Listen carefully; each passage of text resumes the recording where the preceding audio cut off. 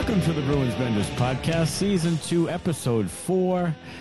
A great start, but not sensational, with Maddie and Smitty. Brought to you on the Inside the Rink Podcast Network. InsideTheRink.com is your one-stop shop for all your NHL and PHF news, insight, and analysis. Follow on Twitter at inside_the_rink and download the new Inside the Rink app to get everything on the website, run it on your phone. And now Smitty has a quick word from show sponsor and friends of Inside the Rink, BetUS. BetUS has your NHL, NBA, UFC, PGA, and yes, NFL betting lines up for their 28th year of live betting.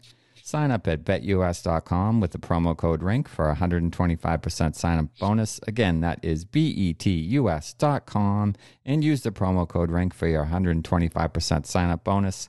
Play with the proven mainstay in the industry. BetUS. You bet, you win, you get paid. BetUS.com.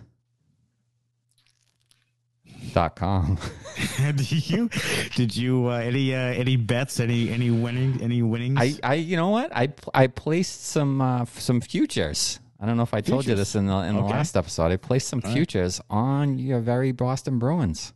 Oh, what were the odds there? Oh, you're gonna ask me that. I think it was, what was it, 28-1 or something to win it? I think it was 28-1 to win it. Mm-hmm. And like 19-1, I think, for Eastern Conference final. So to get there, Eastern Conference final champions, Eastern Conference champions, and then over 94.5 points. Yeah, I'll go over there. So I did. I did all of them. I put a little money on all of it. So there you go. You know, I'm in this with the people. Let's go, Bruins. I tell you what, you win a chicken dinner if they win the cup. Yeah. Yeah, I mean, we'll not do anything for our listeners, but we'll be happy for me. Not a damn thing. No, maybe we'll give some. You know what? We'll give some Bruins Benders merch away if Smitty hits the big time. Yeah, Smitty hits the big time. You know what we should do if you win it all? If they win it all, then maybe we'll have like a contest to be special guests on the episode. We could have a special. We could have that, or we could have like a Bruins Benders, meet and greet, or like we'll have like a little VIP sesh, a little party somewhere. Yeah, we'll sit right in front, right out of Causeway Street. Maybe you know what we should do if we hit something like that. We should rent like a suite next year at the Garden and invite some of the Benders fam in, and we'll have me and you and 20 of our closest friends, take in a Bruins game and just get after it. Oh, that's a great idea. Let's do that. So win the thing. Yeah, we gotta win the thing first. Yeah, they gotta win it first. Okay, that sounds good. That's a great idea. All right, so 3 games last week. The Bruins, their home opener against the Arizona Coyotes on October the 15th. Bruins get the win against the lowly Coyotes 6-3. They do blow a lead. Coyotes come back to tie the game at 3. Bruins lose Brandon Carlo late in the first to an upper body injury. He hasn't been back since. Not a great second period with some questionable officiating. AJ Greer with 2 goals, 10 different goal scorers in the first 2 games. Just a win is a win here, but losing Carlo was not ideal. Yeah, I mean, that's the main takeaway from that game. You need to win that game. You need to win your home opener, first of all, and then you need to beat an Arizona Coyotes team that's on the road for 16 games to start their season as, whatever they get the college campus all set up and ready to go for when they get that rocking and rolling. But you needed that win against a bad Coyotes team, and but losing Carlo is really the main takeaway. You can't afford to have another top 4D go down for a long period of time here. Yeah. If you're a prospective student at Arizona State and you go to the open house, do you get like free tickets to the Arizona Coyotes game? You probably do. If I'm an Arizona State student, like, to me, that's a fantastic draw. Like, I'm in. Oh my God. Yeah. You know what I mean? All the hockey games. Yeah. Oh, absolutely. I mean, the Arizona State hockey team is probably better than the Coyotes are, but that's true too. But that's true too. But you get football in the fall, and you go right into the hockey season all the way through to the spring. Well, it's early spring for Arizona, but yeah, that's a great take. All right, October 17th.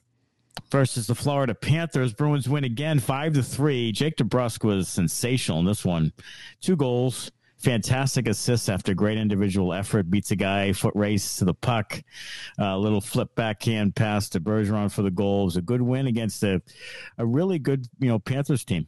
Yeah, I thought so. I thought it was, kind of a measuring stick for both teams early in the season. Both teams came into the game at 2-0, so it was nice to see the Bruins come out on the winning end of that. Like you said, DeBrusk was the best player on the ice for either side. He was sensational in this one, and it's good to see. He seems like, I'll say this now, but he seems like he's starting to develop more consistency. I know it's early in the season, but maybe, playing with Bergeron consistently is rubbing off on him. He did have a really good second half of the year last year. He finished really strong. I think 37 points, in his last 46 games. Yeah. So he's been really good now for a while. And if that can continue, it's a really, really good sign for the Bruins for when Marchand comes back.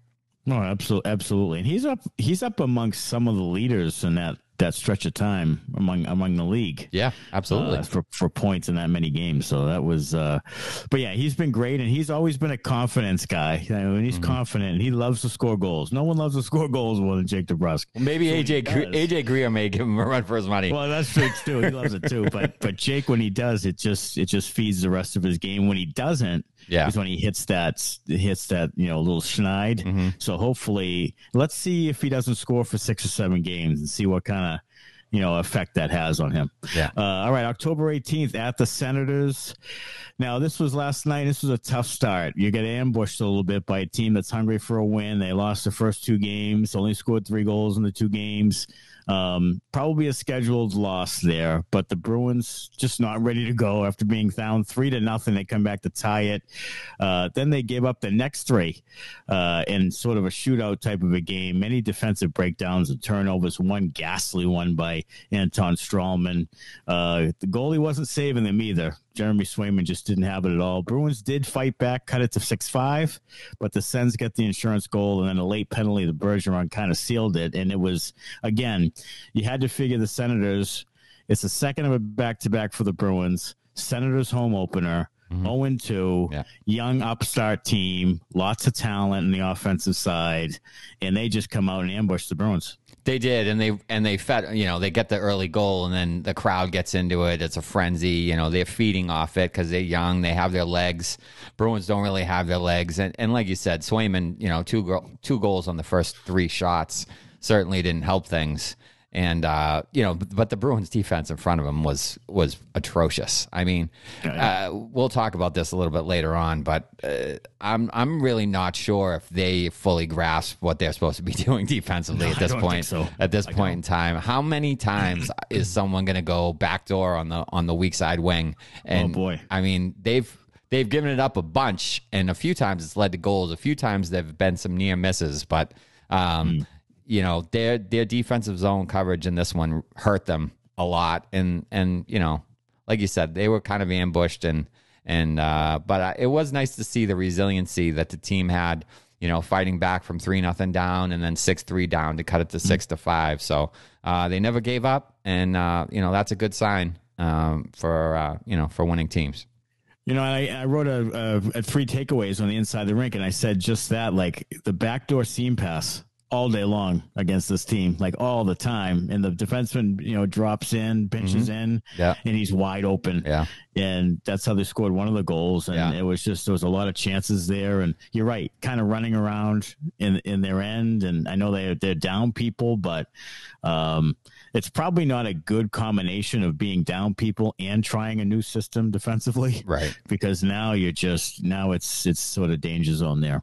All right. 7 Chirps time, sponsored by Lops Brewing, Lobster Brewery and Tasting Room in downtown Woonsocket, Rhode Island, specializing in small batch ales and lagers. It's open 7 days a week. You can use the coupon code SPORTS to get 10% off your online order. Go to lobsbrewing.com and follow them on social media at Lops Brewing. And they have some really nice hockey jerseys, little Lops Brewing hockey jerseys, shirts that I really they got some really nice long sleeve stuff. Some merch. Yeah, they do. It's good stuff. All right, Chirp 1. Rumors out there that the Bruins reverse retro jersey this year is the Pooh Bear jersey on a white background. Your thoughts? I'm going to get, so there's a segment of the Bruins fandom that's going to kill me for this, and then a segment that's going to agree with me. But I hate the Pooh Bear jersey. I really do. I hate it. I've never liked it. I don't like the whatever that's supposed to be, bear claw scratches or whatever that like design element is along the bottom and the shoulders. I hate it. The Pooh Bear looks like brain dead, just like a lifeless thing with staring off into space. With two like little white dots. I mean, I don't get it. I don't like it. I would rather give me Meth Bear 1,000 times out of 1,000. That thing's crazy. It's wild. It was on the shoulders of the good teams in the 70s. Give me that guy and put that on a jersey, and I'm all in. Yeah, I mean, I'm with you. I mean, I don't love either, but I certainly don't like the Pooh Bear at all. I mean, I'll do the Meth Bear. At least it looks a little better, a little tougher, a little, I don't know, all of it. Yeah, it's crazy. Pooh Bear, looks crazy. I just can't do it. And here's my question. You know, so many people on social media, there's been so much talk about the 80s jerseys. Why are they so adverse to just try in the friggin' 80s jersey for a retro something or other? That's a throwback. You know something. What? I hope they go like black 80s, like retro for the Winter Classic. Oh, that would be phenomenal. Like give me that. It's 35-year anniversary of the 87, 88 team. Yeah. Okay. Give me that. Do that. Give me that. Boom. Bring some guys out. Yeah. Bring Rick Middleton out. Yeah. Give me Nifty. Give me Ray Bork. Yeah. Give me Cam Neely. John Bice. Put those guys in a. Yeah. Yeah. Yeah. Keith Crowder. Put them all in it. I'm with you. Yeah. So to me, like, I've always been, as far as jerseys go, a less is more guy. I don't. That's why I like the Red Wings. Don't pollute it with all the other crap. Like, just give me the jersey, give me the logo, and don't give me this stuff. No, and the Pooh Bear thing. Like, no, I don't know. But I'm like that with everything. T-shirts, sneakers. Like, I don't want 45 designs on my sneakers. I don't want a zip and then a Velcro and then another. I don't. Just. Less is more. Less is more. Yeah, I'm with you. I'm with you 100%. And I just don't like it. All right, Chirp 2, Gary Bettman, after a 4-hour Board of Governors meeting, tells assembled media here in New York City that the escrow balance likely will be paid off at the end of the season by the players. And if so, the salary cap will jump this summer to by around $4 million. If not fully paid, cap goes up just $1 million. This is Bruins are praying for $4 million, as other teams are too, because everybody's getting there. But $4 million is what it needs to be. Yeah, absolutely. It absolutely needs to be. For the Bruins' sake, 100%. It needs to be $4 million. So, whoever are the player reps for the Bruins, you got to do some lobbying here and no doubt, and get that out to the players to get that escrow paid off. So, I mean, and it benefits them because they'll all make more money. The cap goes up, all the players make more money. So it would make sense for everyone involved, for the cap to go up, for the players to pay it off, and everybody wins. I mean, $4 million is Pavel Zacha. It's Jeremy Swayman. Yeah, like it's a pretty good player. Yeah. Like, but $1 million going up is not good for them. That's Anton Strawman. Yeah, that's Connie Clifton. That's Cliffy Hockey. Yeah, we need $4 million on that cap, please. All right, Chirp 3. Are the early season defensive struggles the result of the new system, some new players, or the injuries on defense? I believe that it is a combination of the three. But if you had to, pin me down for one, I would say it is the new system. I agree 100%. It's the new system because it just looks like, a lot of these guys have been on the team. I mean, they've been okay to decent players. I mean, I know that they're missing McAvoy and now Carlo and Grzelcyk, but they still have guys who have been on the team. They just look like they don't you said it before the broadcast. They don't know where they're going sometimes. Yeah, I mean, I feel like they've a lot, and most of them have been on the team a long time, so they've been in the system for multiple years. So trying to relearn something after you've been doing it a different way for multiple years isn't easy. So it's going to take them a little time, I think, to grasp it. Having the new guys come in certainly doesn't help. Like Strawman has, he has no experience in this.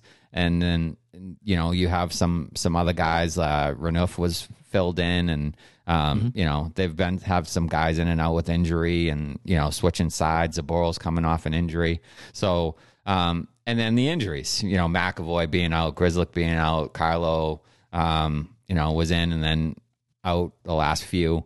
Zaboral coming back from injury, so they all those combination of things. Certainly isn't helping, and it's going to take them some time. But I think the main culprit is trying to learn that new system. Well, here's the other thing: is it the right group to do it with? Well, that's true. I mean, right? That's a big question, because you have guys jump up in the play, and then Brandon Carlo's not exactly a sniper back there, so he jumps up and play, makes a good decision. He did it in preseason a lot, and then high glass crew. Jumps up, has a great opportunity to score a goal, and he whistles one off the glass that rims around, and then they're going 2-on-1 or 3-on-2 the other way because he's up ice. So that is a valid point. Do they have the right type of defensive players to make this work? I think maybe once you get some of your studs back, your McAvoys, your Grzelcyks, who's a good puck mover. When you get some of those guys back, it won't look as bad, because McAvoy and Grzelcyk are going to be taking away some minutes from some guys who might not ordinarily be excellent offensively. Right. And then down on the farm, like a Mason Lohrei, this is the type of style that he would excel in, probably, because he's an offensive type defenseman. He's a guy who likes to jump in, shoot the puck, put points up. He might not be great in his own end, but if he's good enough, this is the type. So maybe the roster needs to turn over some, to make this really work. I'm just concerned that at the end of the day, you got to keep the other puck out of the net. And for years, the Bruins have had good defensive structure. Have been amongst the leaders in the league of less goals against. Mm-hmm.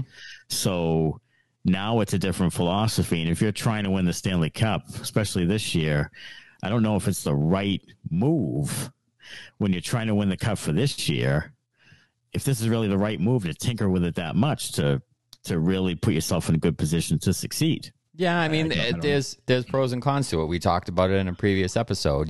There's a balance there where they were towards the bottom of the league and have been for quite a while of generating offense from their defensemen.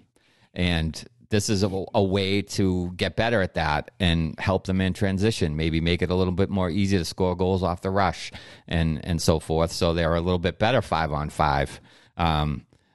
But at the same time, you have to be cognizant of giving up, 2-on-1s and 3-on-2s. And the league's quicker now. The Bruins aren't the fastest team. So with, quicker teams in transition, the Rangers and, Ottawa's quick now with some of their young forwards. So, that stuff is you have to balance whether or not, you give up transition opportunities to some of these high-flying teams now. Yeah, no doubt. And so, yeah, I think you're right. You have to wait until you get this group in, the real group in, and then play for 3-4 weeks and then see where you are around Thanksgiving time, hopefully, or beyond. All right. Chirp 4, offensively, is this the deepest forward group the Bruins have had in a long time? I think it is. I think it is. And I think this is kind of what they envisioned the group being last year.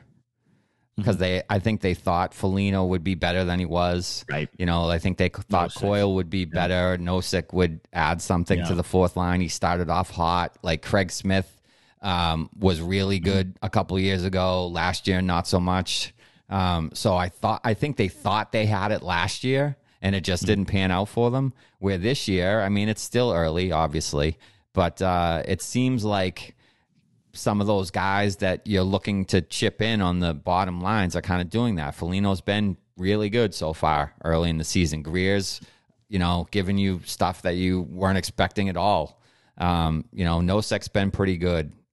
Craig Smith is, the other way, but even Frederick's been pretty good. So they've been generating some stuff from the bottom six there that, only can help them down the road when they get, Marchand back and some of their big guns.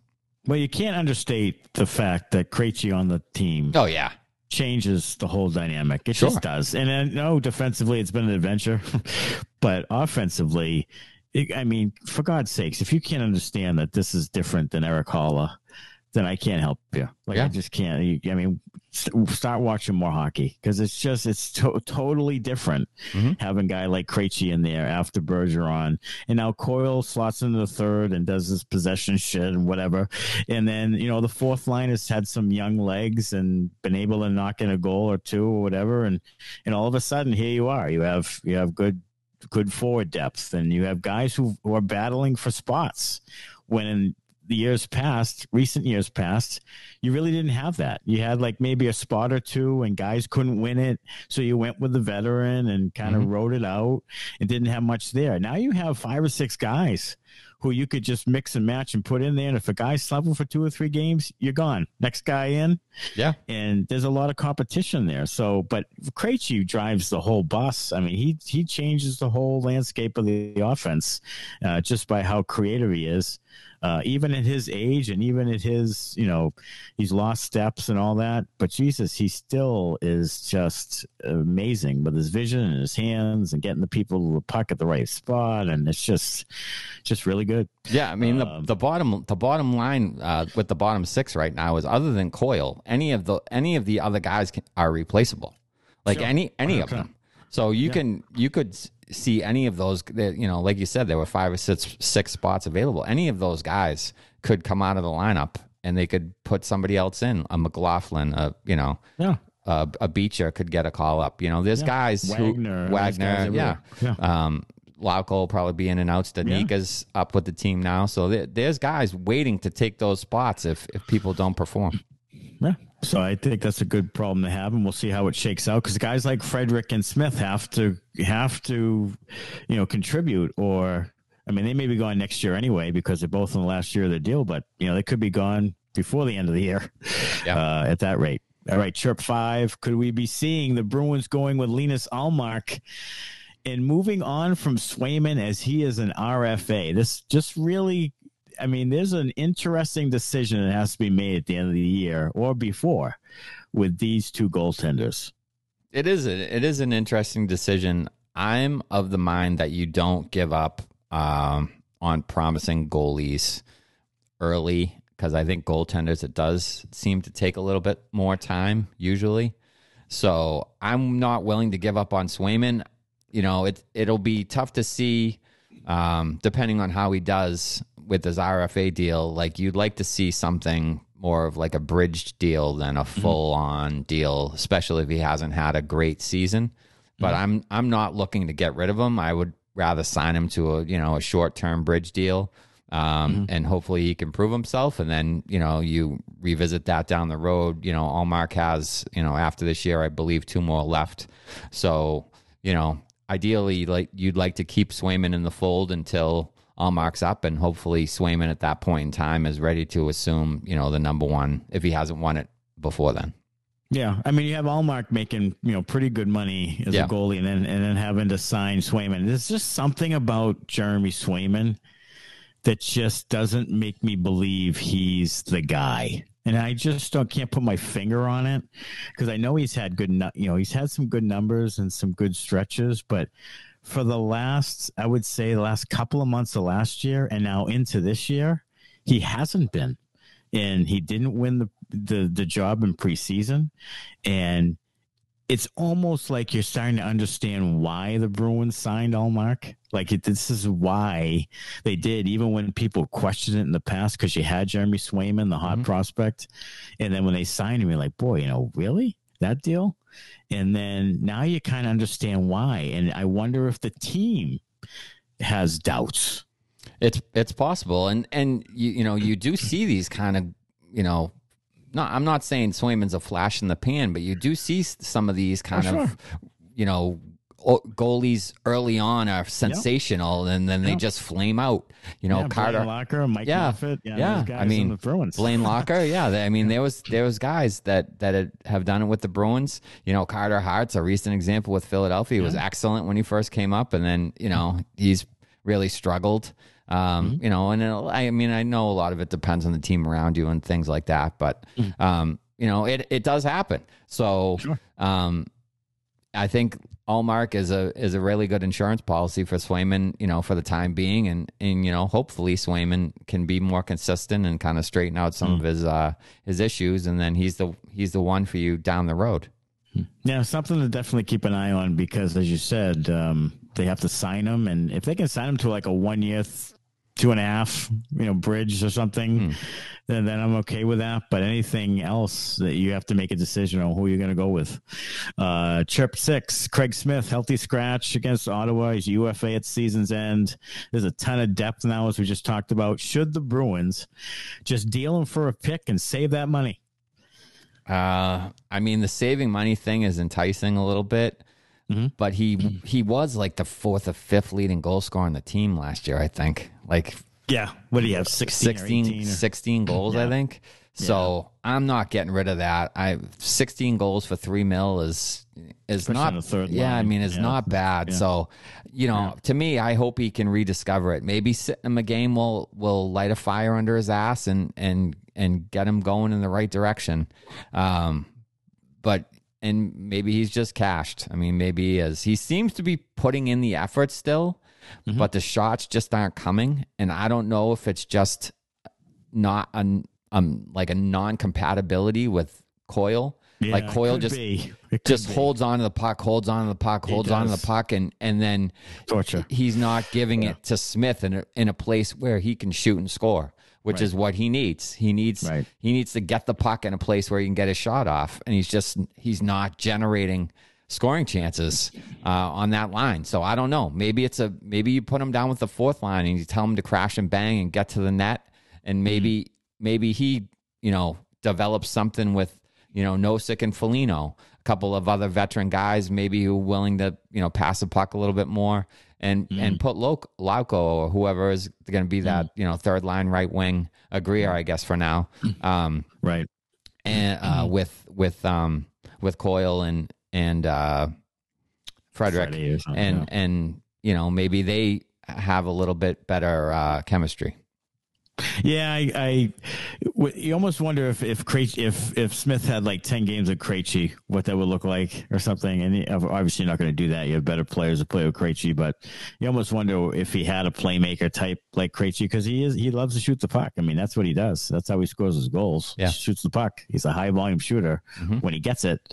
And I think the Coyle thing is a good thing. Like they had a good thing going, and now it seems like that's slowly but surely gone away, and it must be a little frustrating playing with Coyle, because it's like a poor man's Jaromir Jagr. He's circle it, cycle it, put your ass out, hold it, and then nothing comes of it. And that's a tough one for Smith. So hopefully, but I do like the fact that having Smith, when you need him, like on the top line, you can just throw him there. You know what I mean? If someone goes out, you can put Smith anywhere up and down the lineup, because he's a vet who can score a goal.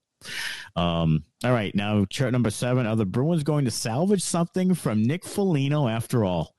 Doesn't it? I mean, if people were betting at the start of this season, like over under goals on Nick Foligno, I mean, you have a suite up at the Bruins game, right? I think you would. I mean, I think he's been good early in the season so far. So I think maybe the placing him through waivers, I think maybe kind of kicked him in the ass a little bit. And it seems as though he's responding the way you would want a good veteran, leader type to respond with his play on the ice, and he's been good.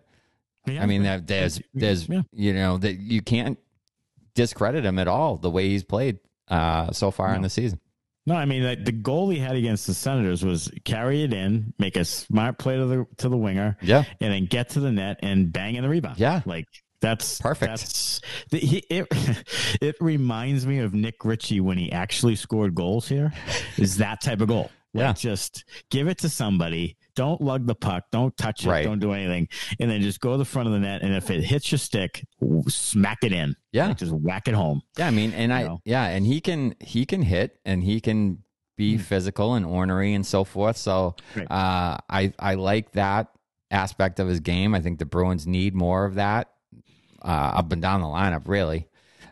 So if you can have him in the lineup to give you some of that stuff and then chip in occasionally with goals. And those are the type of goals that get scored in the playoffs. It's the get the puck to the winger, drive hard to the net, and bang something in front of the net when there's a scrum. Sure. I love what I've seen from him so far. Sure, and it's not not a ton of pressure down there. I mean, they had him on the third line at times. They're trying to move him up and down the line. They just keep him down that fourth line, and hopefully he kicks one in every once in a while, and just continues to play this way. All right, it is time for the Beauties and Benders part of the podcast, and our 3 beauties. And beauty number 3 is, in fact, Nick Foligno. Be loving you from dawn until dusk. Yes, we will be, hopefully until dusk. Yes. Nick Foligno, as you said, a couple of goals already, matches last year's total. Yeah. Didn't take long. And hopefully he can continue to do that, and playing with some younger guys, and maybe Foligno and Nosek can find something together for a bit and just solidify that fourth line. Beauty number 2, A.J. Greer. Gonna love you, eh? They're gonna be loving you from dawn until dusk. Anthony John Greer. He's been terrific. And so here we are. He's got 3 goals in the season. Yeah. And he's been everything that we had that sneak peek of. Like, he can, he's got a really good shot. He does have a really good shot. Yeah. On that goal. Like, when he's in the area, he can score it. And he's he's another big guy, 6'3". Yeah. So he can bring some of that physicality. He's willing to drop the gloves. So, it's another guy that you like to have on your team, and he's producing. So sensational. Love it. Yeah. This lineup they have right now, you can't use the old narrative of they're smaller and not big enough or not heavy enough, because they are probably one of the bigger teams now with this lineup. Got guys who are, pretty big. Yeah. So, and number 1 beauty. Gonna love you, eh? They're gonna be loving you from dawn until dusk. Jake DeBrusk. Oh, he's been really good, and it's obvious that Jim Montgomery here has helped. He's talked about it.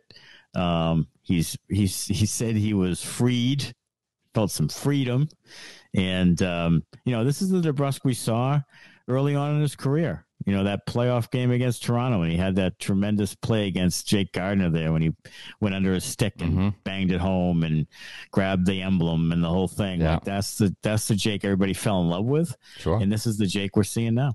Yeah, he's been really, really good. Probably the best player on the ice for a couple of the games anyway, and maybe single-handedly won that Panthers game with his play. He was really good. So good for Jake, and it happened on his birthday too. By the way, happy birthday, Jake! 26th birthday, and so good for him, and hopefully he stays consistent with it all year and has a real big season.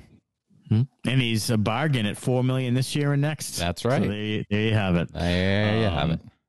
All right, 3 benders now, and bender number 3 is the newcomer Pavel Zacha. I'm a bender. He has been sort of a meh.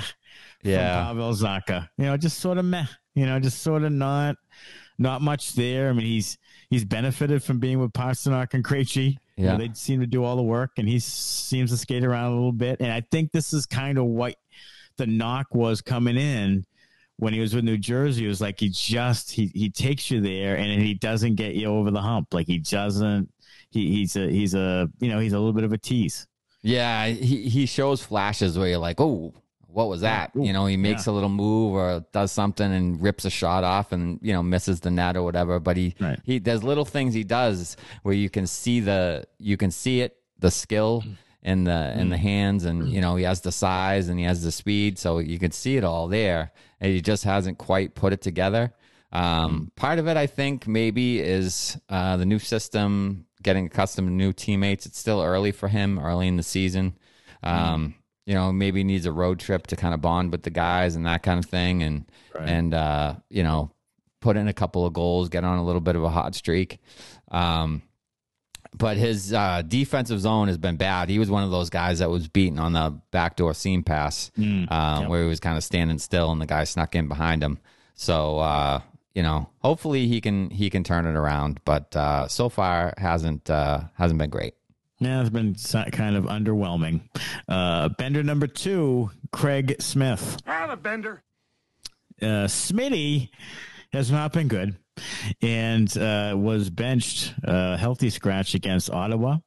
And the Bruins do have the luxury of some depth there. And but the Bruins, I think we've decided that they'll need Craig Smith to be as good as they can be. I think so. I think they do need him to be as good as they can be, and it'll be interesting to see if he draws back in on Thursday, because they didn't win the game.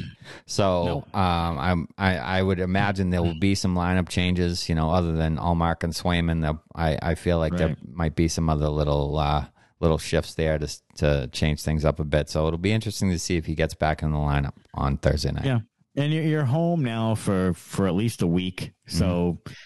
So you have you have a Thursday night and a Saturday matinee, so maybe he gets in there somewhere. And then Bender number 1, Jeremy Swayman. Bender.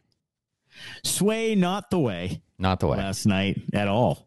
In fact, it was way out of the way, and that's not good. I think you'll see Linus Ullmark playing more of the majority of games if you see that from Swayman. Yeah, I feel like it's possible Ullmark might get like the next couple here. Yeah. And they'll try to straighten it out with Swayman maybe a little bit in practice or something like that, and then put him in in a week or so or something like that, and give Ullmark the net here for the next few days, next few games. I mean. Yeah, and you know what? As I'm watching the game, I could almost hear Bruce Cassidy say, needed a save there. Needed a save there. Yeah. Your goalie needs to make a save there. Yeah. I could almost hear him saying that, because in the beginning of that game, it just seemed like, I know they were getting blitzed and they weren't playing well at all. Yeah. But your goalie needs to stand on his head a little bit. And that's a game like what Tuukka Rask would make, 5 or 6 saves. Yeah. And you'd be like, okay, we're hanging in. Right. Maybe it's 1-0. Yeah. But we're hanging in. Yeah. But Swayman, it was like, even though they were killing them, they had 3 shots on 3 goals on 8 shots. Yeah. It wasn't like they were peppering them, but they had the good chances, and boom, it was in the net. The first goal was pretty bad. I mean, you're down too early. Yeah. You're in your butterfly or whatever it is, or spread eagle, and it just slides under your pads, like in the 5 hole. It's just bad. That's the big difference, I think, from Montgomery to Cassidy. Was after the game, they asked Montgomery about Swayman, and Cassidy would have said, like you said, wow, we need a save there. But Montgomery said, and this is probably the difference, and probably why the players like playing from Montgomery. It's still early, but he said, we kind of hung him out to dry there. Talking about Swayman. So that's different. That's not putting it on the goalie like, oh, we needed a save. He was saying, wow, we kind of screwed him. We didn't give him any help. So we can't expect him to make saves when we're not giving him any help. So I think that's a big difference between Cassidy and Montgomery, and probably why Cassidy's not the head coach of the Boston Bruins anymore. Right, that's true. And, here's another example of Montgomery. A few games ago, there was the game where Pasta took the shot, it was blocked, and then 3-on-1 the other way in a goal. And Montgomery says, yeah, well, you kind of want Pastrnak to take that shot anywhere. I mean, you don't want to turn that down. He gets blocked, and then it goes the other way, and that's hockey. Yeah. Like, really? Like, Bruce Cassidy would never say that in a million years. But I mean, a million years. But he's not wrong, though. He's not wrong. He's like, I would want Pasta to take that shot. You would want him to. Like, everybody's, if he turned that down and tried to do like a between the legs dangle or something like that, everybody would have been killing him. Oh, you're in the slot 15 feet away. Right. Yeah. Shoot the puck. Yeah. Of course you want Pasta to shoot. Yeah. So, yeah, I get it. Yeah. So I think Monty's. I mean, it's funny though, because it's different, because even last year the Bruins would have a game where it would be, they'd lose, 3-2, and Cassidy would inevitably say, well, I needed a save there. Like it's not the fact that he couldn't score a goal, or that he couldn't score 5-on-5, or that your power play sucks. It's the goalie needed to make a save. Yeah, always the goalie. He loved it. Even Tuukka at the end of it. Yeah, he would say something about Tuukka, like he would start to get a little chippy with Tuukka at the end with certain things like that. Well, he was a former defenseman, offensive defenseman, so he's not going to blame the defense. He's going to blame the goalies. No, he's not. He's definitely going to blame the goalies. He's not blaming his defensive structure. That's gold. No. Yeah. All right, for the first time this year, it's the Bruins Benders power rankings back for another season, and it's early, but coming in at number 7 is the unsung upstart, still sucky Philadelphia Flyers. Torts led Philadelphia Flyers. Right. Torts has got those kids believing, man. He's got them. He's got, tell you, he can get guys to play for him. I don't know what it is. I don't know what he does to do it, but for a period of time, and it's not a long period of time. You're talking about small, short shelf life. But for a period of time, he can get guys to buy in. And, man, his teams play hard. They do. Hard. Block shots. They make it tough on you. Like, it's like his, be honest, It's like his personality, man. It's just hard. It's abrasive. They're in your face. They're on top of you. And it's perfect for Philly. Yeah, perfect for Philly. And the problem's going to be when they lose 5 in a row. Yeah. And Torts is throwing sticks at people. Yeah. And that's not going to be good at all. But for right now, they're ready to play, and they're not very talented, but they're ready to play. And I thought they were going to be the worst team in the league, to be honest with you. And here they are at 3-0. All right, number 6, the Vegas Golden Knights and old friend Bruce Cassidy, 3-1. After the loss last night, a game they should have won. They were up 2-0 at Calgary. So the Vegas Golden Knights come in at 6. Number 5, I have the Colorado Avalanche here. I know they're 2-1. They play, I think they play tonight, but I think they play Winnipeg, probably win it. But they're still ultra talented, and I just couldn't have other teams up in front of Colorado because they're just so good. They are. They're super talented. They're defending champions. So they'll be without Landeskog though for a good amount of time, I guess. Yeah, so they deserve to be on the list, but they have some injuries and obviously lost some guys. So it'll be interesting to see how they rebound. Having the bullseye on their back and losing some guys and some injury things. So a little Stanley Cup hangover. Could be. Yeah. And number 4, your Boston Bruins at 3-1, still have them up in the top 4.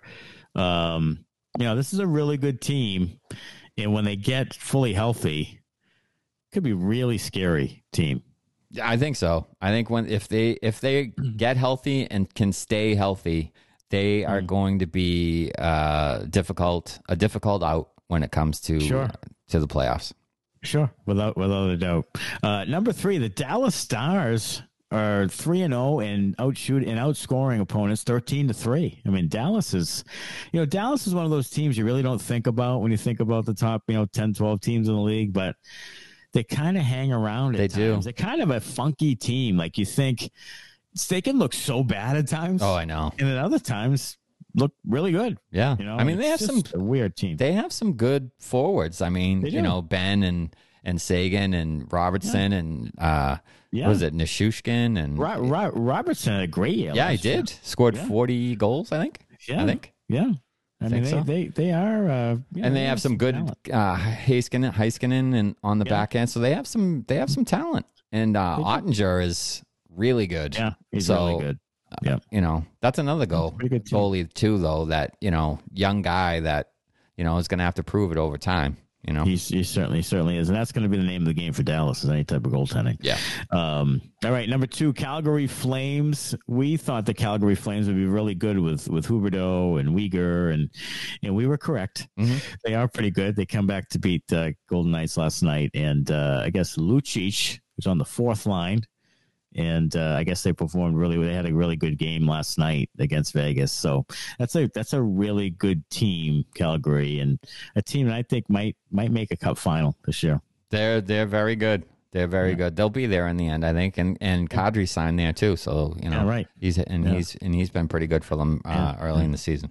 Absolutely. And then number 1, the Carolina Hurricanes, who I still is my pick to go to the cup final out of the East.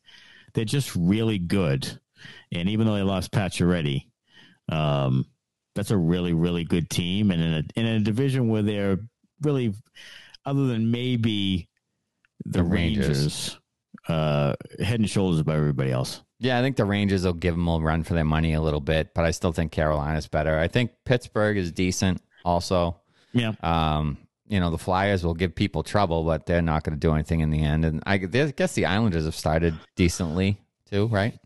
Yeah, the Islanders. Yeah, I mean, the Islanders are another team. It's kind of like, I don't see it with them, but whether they have over under it in the 90s points, and I don't understand why. I know I have Barzal and stuff, but they didn't seem to do much to add. No, it seems like all those teams after Carolina and the Rangers are just kind of similar. So maybe they think like they're all just beat up on each other.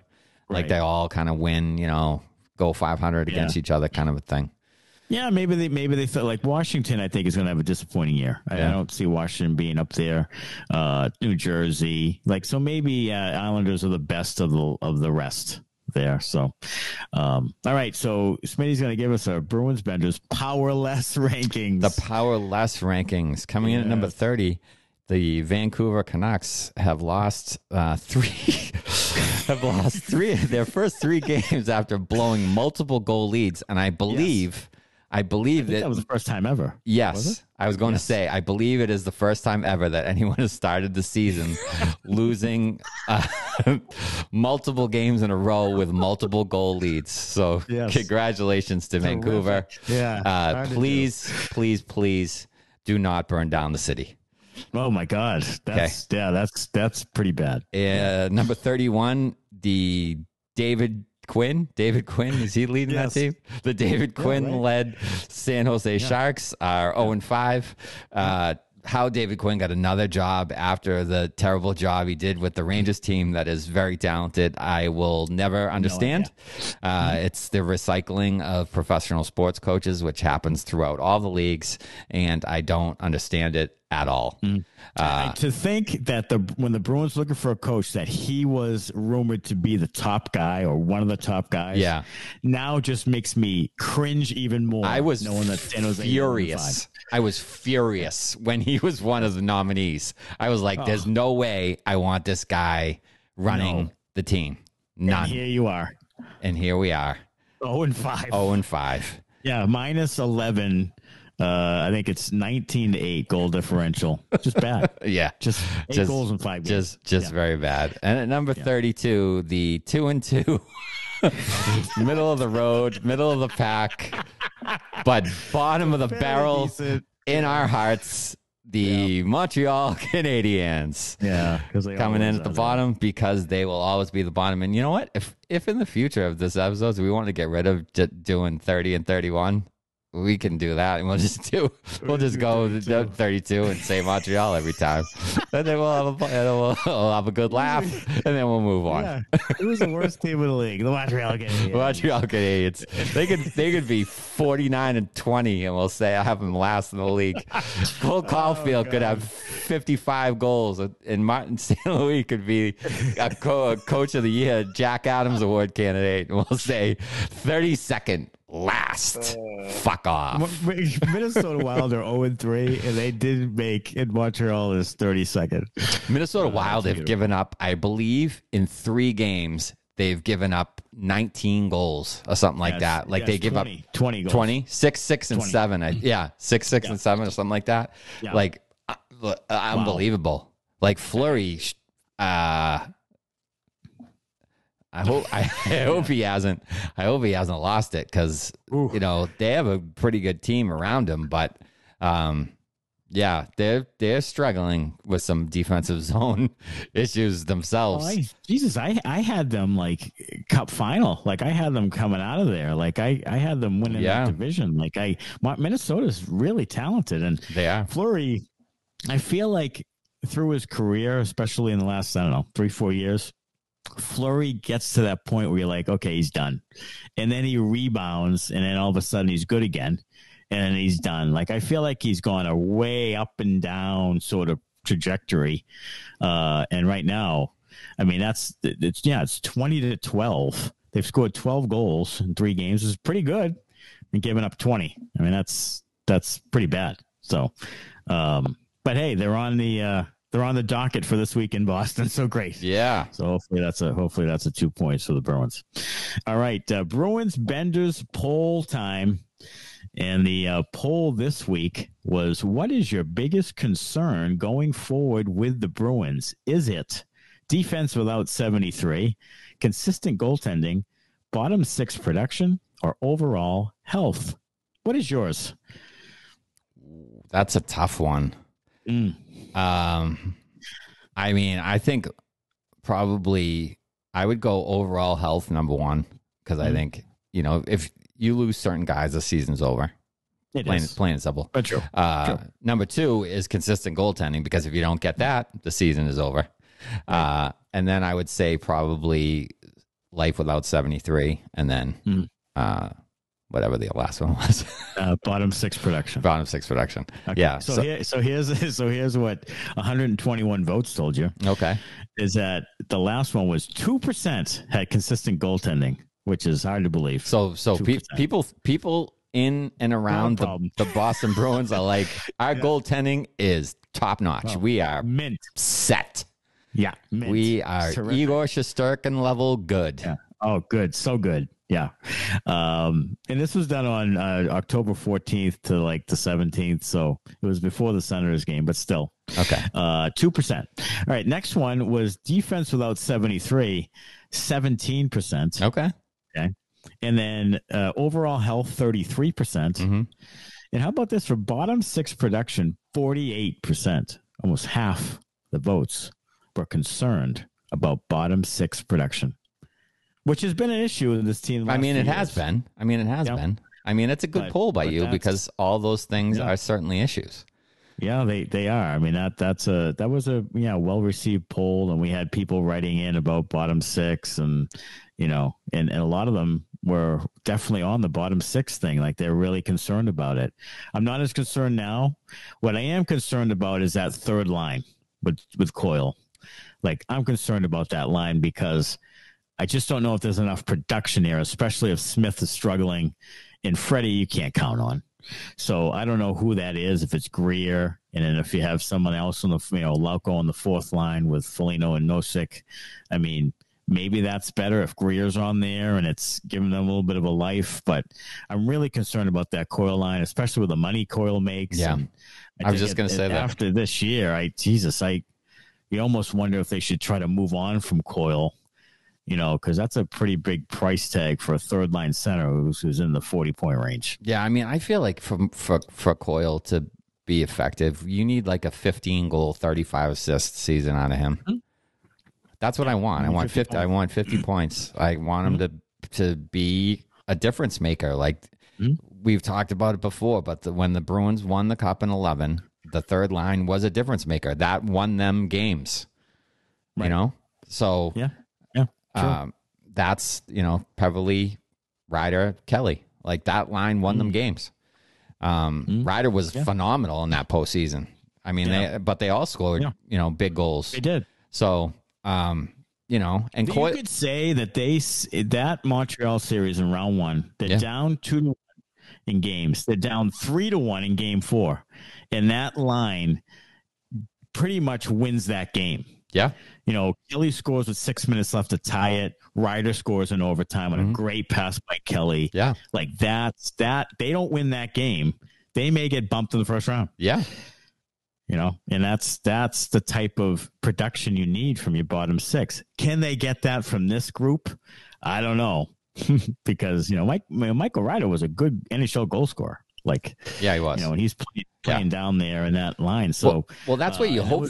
That's what you hope for out of Smith. You know, playing in the third line, you hope he could take advantage of some of those matchups, and then hopefully, for the Bruins' sake, when Marchand comes back, you know, and Zacha is down there, and it's Zacha, Coyle, Smith, you know. Hopefully that line can take advantage of some of those matchups and be a difference maker for the team, because it'll need to be. I like the sound of that one. And you can move Zacha to center and move Coyle to wing, or I mean, you could do some things there too. But yeah, I like the sound of that. It definitely even if you threw Hall down there, like if you wanted to keep Zacha with them with the check line, the bottom six production is a thing, and you know, I'm still a little uneasy about it going forward and in postseason. All right, so the week ahead for the Bruins on October the 20th versus the Anaheim Ducks. Anaheim 1-3 on the season, and then on 10/22 versus Minnesota 0-3 on the season. Matt Boldy, my prediction to get 40 goals this year, has 44 points in his first 50 NHL games, and that's just the third U.S.-born player, or the third overall U.S.-born player, only topped by Brock Besser and Patrick Kane. Pretty good start to his career really out there. Yeah, and he's been really. I've watched some of the Wild games because I follow Boldy because you know, whatever, I know his dad. Right. There you go. So and his dad knows you, even just as important. Yeah, that's right. Yeah. And so I've been watching some of the games, and he's had a really good start to the season. He scored two spectacular goals in a game the other night that they lost. But he's playing really, really well, and it would be nice to see that team pick it up a little bit for his sake. It will. He's definitely except against the Bruins on the 22nd. Except that Saturday matinee, which are always scary. Those Saturday matinees, especially against Arctic. You know what? Maybe the Bruins win that one 4-3, and Boldy has a hat trick. Yeah, maybe. Yeah, or let's go with that. All right, there you go. The way Minnesota's giving up goals, it probably will be. Oh God, it could be. Yeah, that might be a shootout. That might be 8-6. That might be a shootout that day. Old Edmonton Oilers action. No, for sure. And then 10/25 versus the Dallas Stars, the 3-0 Dallas Stars. So a couple of tough ones in there with Minnesota and Dallas, and hopefully the Bruins can get all three as they spend some time at home, which is always good to do. I feel like Minnesota always plays well against them too. They do. I mean, last year they won in the Garden 3-2, I think it was. Like a 3-2 game. It was a tough game. It was one of those where the Bruins had so many chances and couldn't get there, and Minnesota kind of, pulled it out. And Minnesota was having a good stretch at the time, so they do. Minnesota, plays them tough, and they're really talented. I mean, they're really good. So hopefully the Bruins can win these next three. Go to InsideTheRink.com for Bruins Benders merchandise. Get some shirts. Get some hoodies for the winter. Follow us at Bruins Benders on Twitter, Instagram, and Facebook. Download the Inside the Rink app. We are now on TikTok. You can get some portions of the episodes on TikTok, and that's at Bruins Benders Podcast on TikTok. Subscribe to the YouTube. Go ahead and do that. And now you can listen to the Bruins Benders podcast on all platforms, including Amazon Music. So please rate and review on Apple, and subscribe and follow on the podcast platforms. We need some Apple ratings. So go ahead on the Apple Podcasts and rate the Bruins Benders podcast. And that is it for this episode 4 in season 2.